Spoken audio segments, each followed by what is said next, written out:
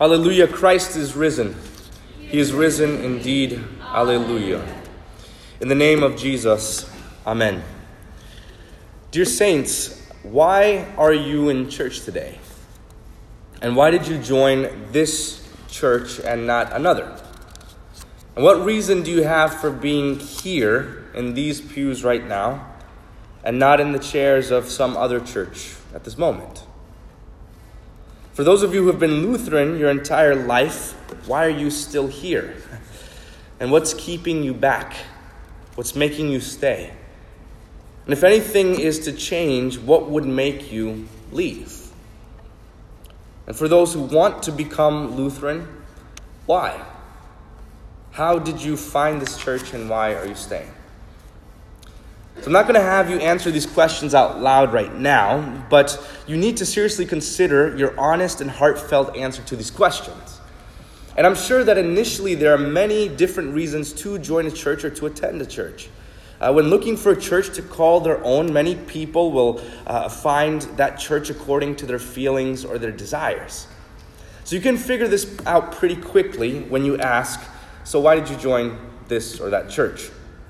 And they'll say, well, I can't really explain it, it just feels right, or something along those lines.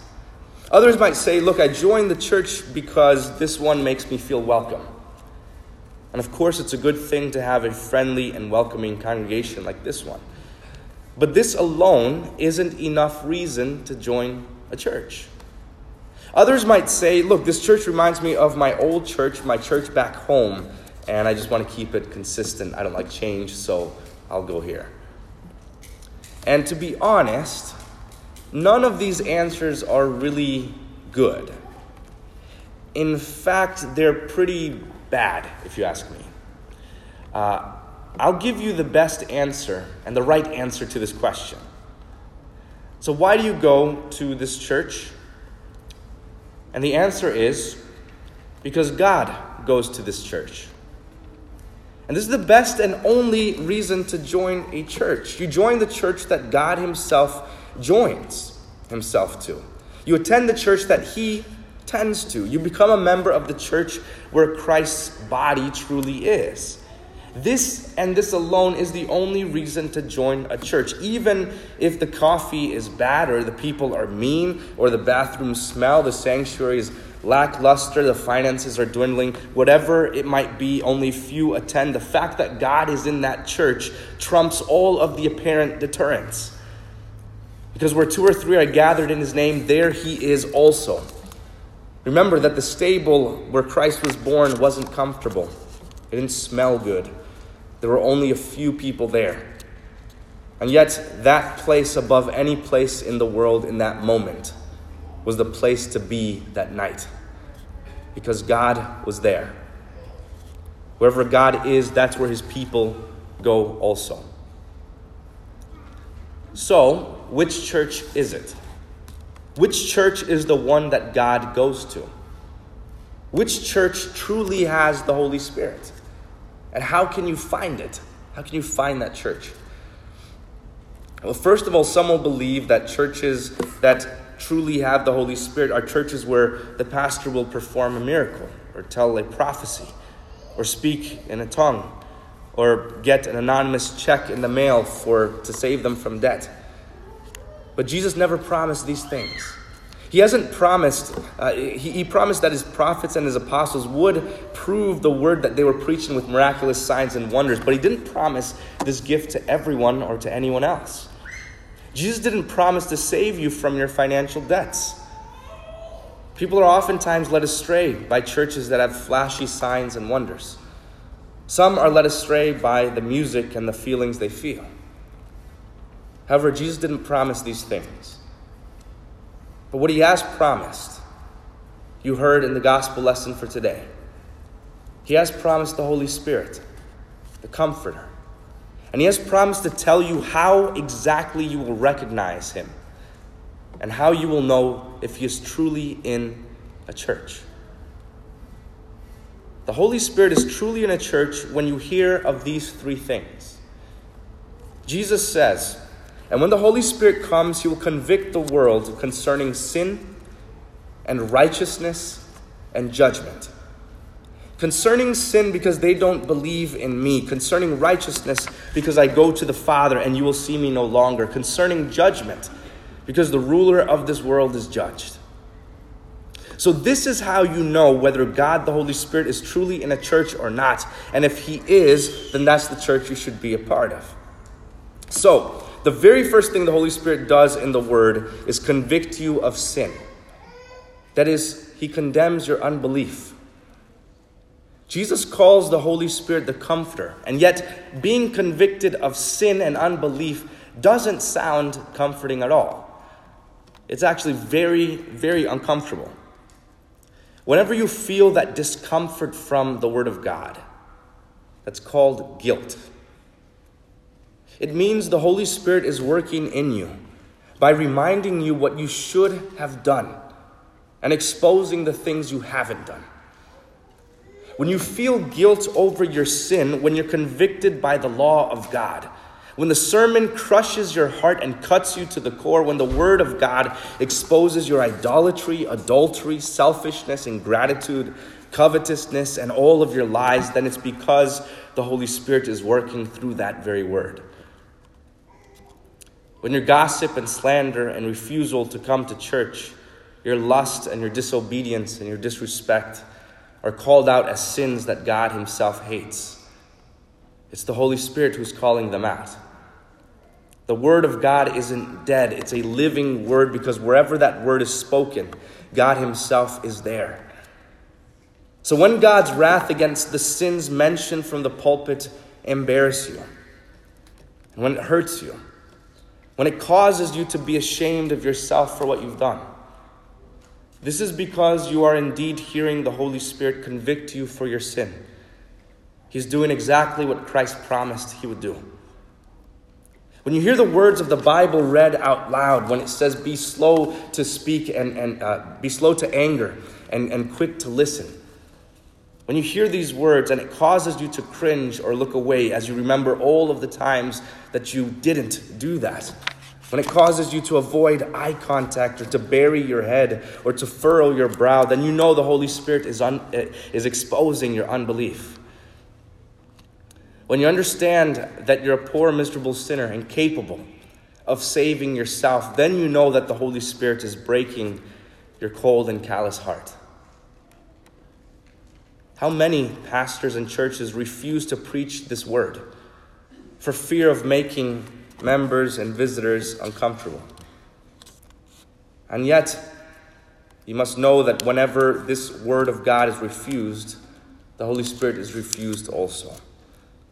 The church that glosses over sin or ignores it and refuses to rebuke it and correct it is not a church that the Holy Spirit goes to. The first thing you must look for in a church is if God's law is preached, if sin is exposed and it's condemned. It's not the pastor's doing or anyone's doing. It's the work of the Holy Spirit. So the Holy Spirit comes through this biting and destructive word of law to teach you that the root of all sin is unbelief, that the one who sins doesn't believe in Christ as he should. And this is how the Holy Spirit comes in God's word, with a word of law aimed at the dead center of your heart to expose the sin and filth and unbelief coursing through your veins. Now, if this were the only word that the Holy Spirit spoke, who could be saved? Who could argue with the Holy Spirit? Who among us would even dare to stand up and say, I'm not guilty, I'm innocent of all these things? When you hear this first word of the Holy Spirit, don't get up and run away, because the Holy Spirit isn't done speaking. The Holy Spirit convicts you of sin and guilt, not to prove himself right, not to get a leg up on you, not to tear you down for some sinister reason. The reason the Holy Spirit convicts you of sin is so that he could convict you of the righteousness that he gives you in Christ. The reason the Holy Spirit works so hard to convince you of your sin is so that he could convince you that you need a Savior and that your Savior is here for you. The reason the Holy Spirit makes you so uncomfortable with yourself is so that you wouldn't find any comfort in yourself, but that you would find all of your comfort in the wounds of Christ, who bled and died and suffered for you. if you refuse to call yourself a sinner, if you refuse to confess your sin, if you refuse this work of the Holy Spirit through the law, then you also refuse your Savior, his forgiveness, his holy and precious gospel. But the Holy Spirit has come to tell you that you are indeed a sinner, so that he could tell you that Jesus indeed has come to die for sinners. The Holy Spirit shows you that you have no way of saving yourself, so that you would rely completely on Christ for your eternal life. The Holy Spirit rips away every idol, money, fame, and good works from your hands so that he can place in them the perfect obedience of Christ and attribute it to you. He strips you of all you have so he can clothe you in the better and perfect righteousness of Christ. The Holy Spirit comes to tell you that the person with your exact name is a sinner, so that he could tell you that Jesus died for the person with your exact name. So this is the second part of the Holy Spirit's work, to tell you that Christ not only gave his life for you, but he picked it up again, that he ascended to the right hand of the Father, that he pleads day and night that the Father would not look at your sins and would not judge you by them. So don't defend or excuse your sin. Confess them. God wants to forgive them. Once the Holy Spirit shows you your sin and drives you to confess it, then he quickly comes to show you your Savior, to show you the blood that Christ has shed, to show you that he erased your transgressions as the nails were pierced into his hands and feet. Whenever you hear the words Jesus and forgives and you, the Holy Spirit is present doing his job. Whenever you hear those who believe and are baptized will be saved, the Holy Spirit is there working and doing his work. Whenever you hear take and eat, this is my body given for you for the forgiveness of sins, there the Holy Spirit is doing exactly what Christ has sent him to do. When you hear the holy and precious gospel of Christ say, for that you are saved by grace, for by grace you have been saved, not by works. Whenever you take those words to heart and you believe them, it's the Holy Spirit who is calling you by that gospel, enlightening you with his gifts and sanctifying you in the one true faith. So the first two things the Holy Spirit does is to convict you of sin and then convict you of righteousness. But there's a third thing. It's to convict you of judgment. And this third thing sounds bad. It almost sounds like it's the law, the gospel, and then the law again, or something bad, some good news, and then bad news again. But it's not the case here. When Jesus says that the Holy Spirit's work is to convict you of judgment, he elaborates and says, because the ruler of this world is judged. And dear saints, this is good news for you. Because the ruler of this world is the devil. And he is judged. He's defeated. The Holy Spirit has to tell us this. He has to convince us of this through his word, because it doesn't really look like the devil is judged. It doesn't really look like he's defeated. It doesn't look like he's failing. In fact, when we look around, all we see is the devil's works and the devil's ways. You turn on the news and you see nothing but sadness and sorrow. We see families torn apart. We see infants murdered in the womb. We see addiction and scandal. We see natural disasters. We see Christian churches blown up and burned down. And if we only had our eyes to see, we would conclude that God isn't good, that he's forgotten about us, that he's weak, that he's left us entirely. But the Holy Spirit has come to tell us these things that we cannot see, to reveal to us the truth, to reveal to us the sin that we can't see in our own heart, to reveal to us the righteousness that we cannot see and perceive, and to reveal to us the judgment of the devil that our eyes cannot behold. He comes to show us things from God's perspective, that no matter how much it looks like the devil is winning and how it looks like he's in control, the truth is he's not. The reason the devil's tail swings back and forth, tearing things down in this world, is because his head is pinned beneath the nail-pierced heel of Christ. The devil isn't winning. His body is writhing in pain at his defeat. And though your eyes can't see it, the devil's head has been crushed when Christ's feet were pierced on that cross. Many times it seems like the prosperity of the wicked will never end. It seems like the devil will always have his way, like the church will always be failing. But the truth is that the devil's days are numbered. His days are cut short ever since Christ gave up his final breath on the cross.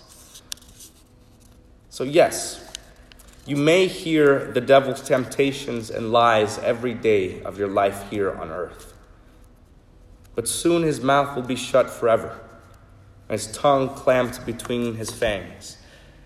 For a short time you have to endure the devil telling you that you're worthless, that you're sinful, that you're unredeemable.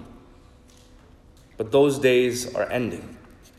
No matter how loud the devil may sound to you now, the Holy Spirit comes here today, right now, in these very words, and speaks a word even louder than the devil's, saying that Jesus has died for you, that he has forgiven you every single one of your sins, that the ruler of this world is judged, and that Christ has judged the devil to be a liar. So don't believe a single word that the devil says or tries to convince you of. He can't tell the truth. He lies. He's judged. He's defeated. And the devil looks victorious. Remember that he's lying.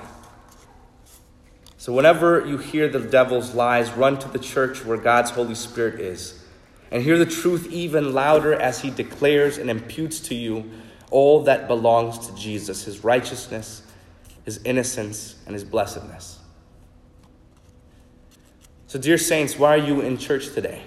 And why are you in this church? Whatever other reason you had for being here, repent of it. Repent and confess that you need to be here because God is here. Learn to confess that you're here because his Holy Spirit is here. Because he's called you by the gospel to be here. Because he's convicted you of your sin, convicted you of Christ's righteousness and of the devil's judgment. This is why Jesus sent the Holy Spirit, so that you would have the eternal comfort of the gospel that cannot fade or die. So even though Jesus hasn't promised signs and miracles in his church today, even though he hasn't promised feelings of euphoria and temporal comfort, what he has promised is that every single day he will be here in his word, ready and willing to forgive each and every single one of your sins, to not impute them to you, to remember them no more, to cast them in the depth of the sea, to separate them from you as far as the east is from the west. So don't hide your sins or excuse them or defend them. Confess them to the God who wants nothing more than to forgive you all of your sins through the blood of Christ. Amen. In closing, listen to the words of Dr. Luther from his large catechism. He says, everything, therefore, in the Christian church is ordered toward this goal, that we shall daily receive in the church nothing but the forgiveness of sin through the word and sacraments, to comfort and encourage our consciences as long as we live here. So even though we have sins, the grace of the Holy Spirit does not allow them to harm us. For we are in the Christian church, where there is nothing but continuous, uninterrupted forgiveness of sin. This is because God forgives us, because we forgive and bear with and help one another. The peace of God, which surpasses all understanding, guard your hearts and your minds in Christ Jesus our Lord. Amen.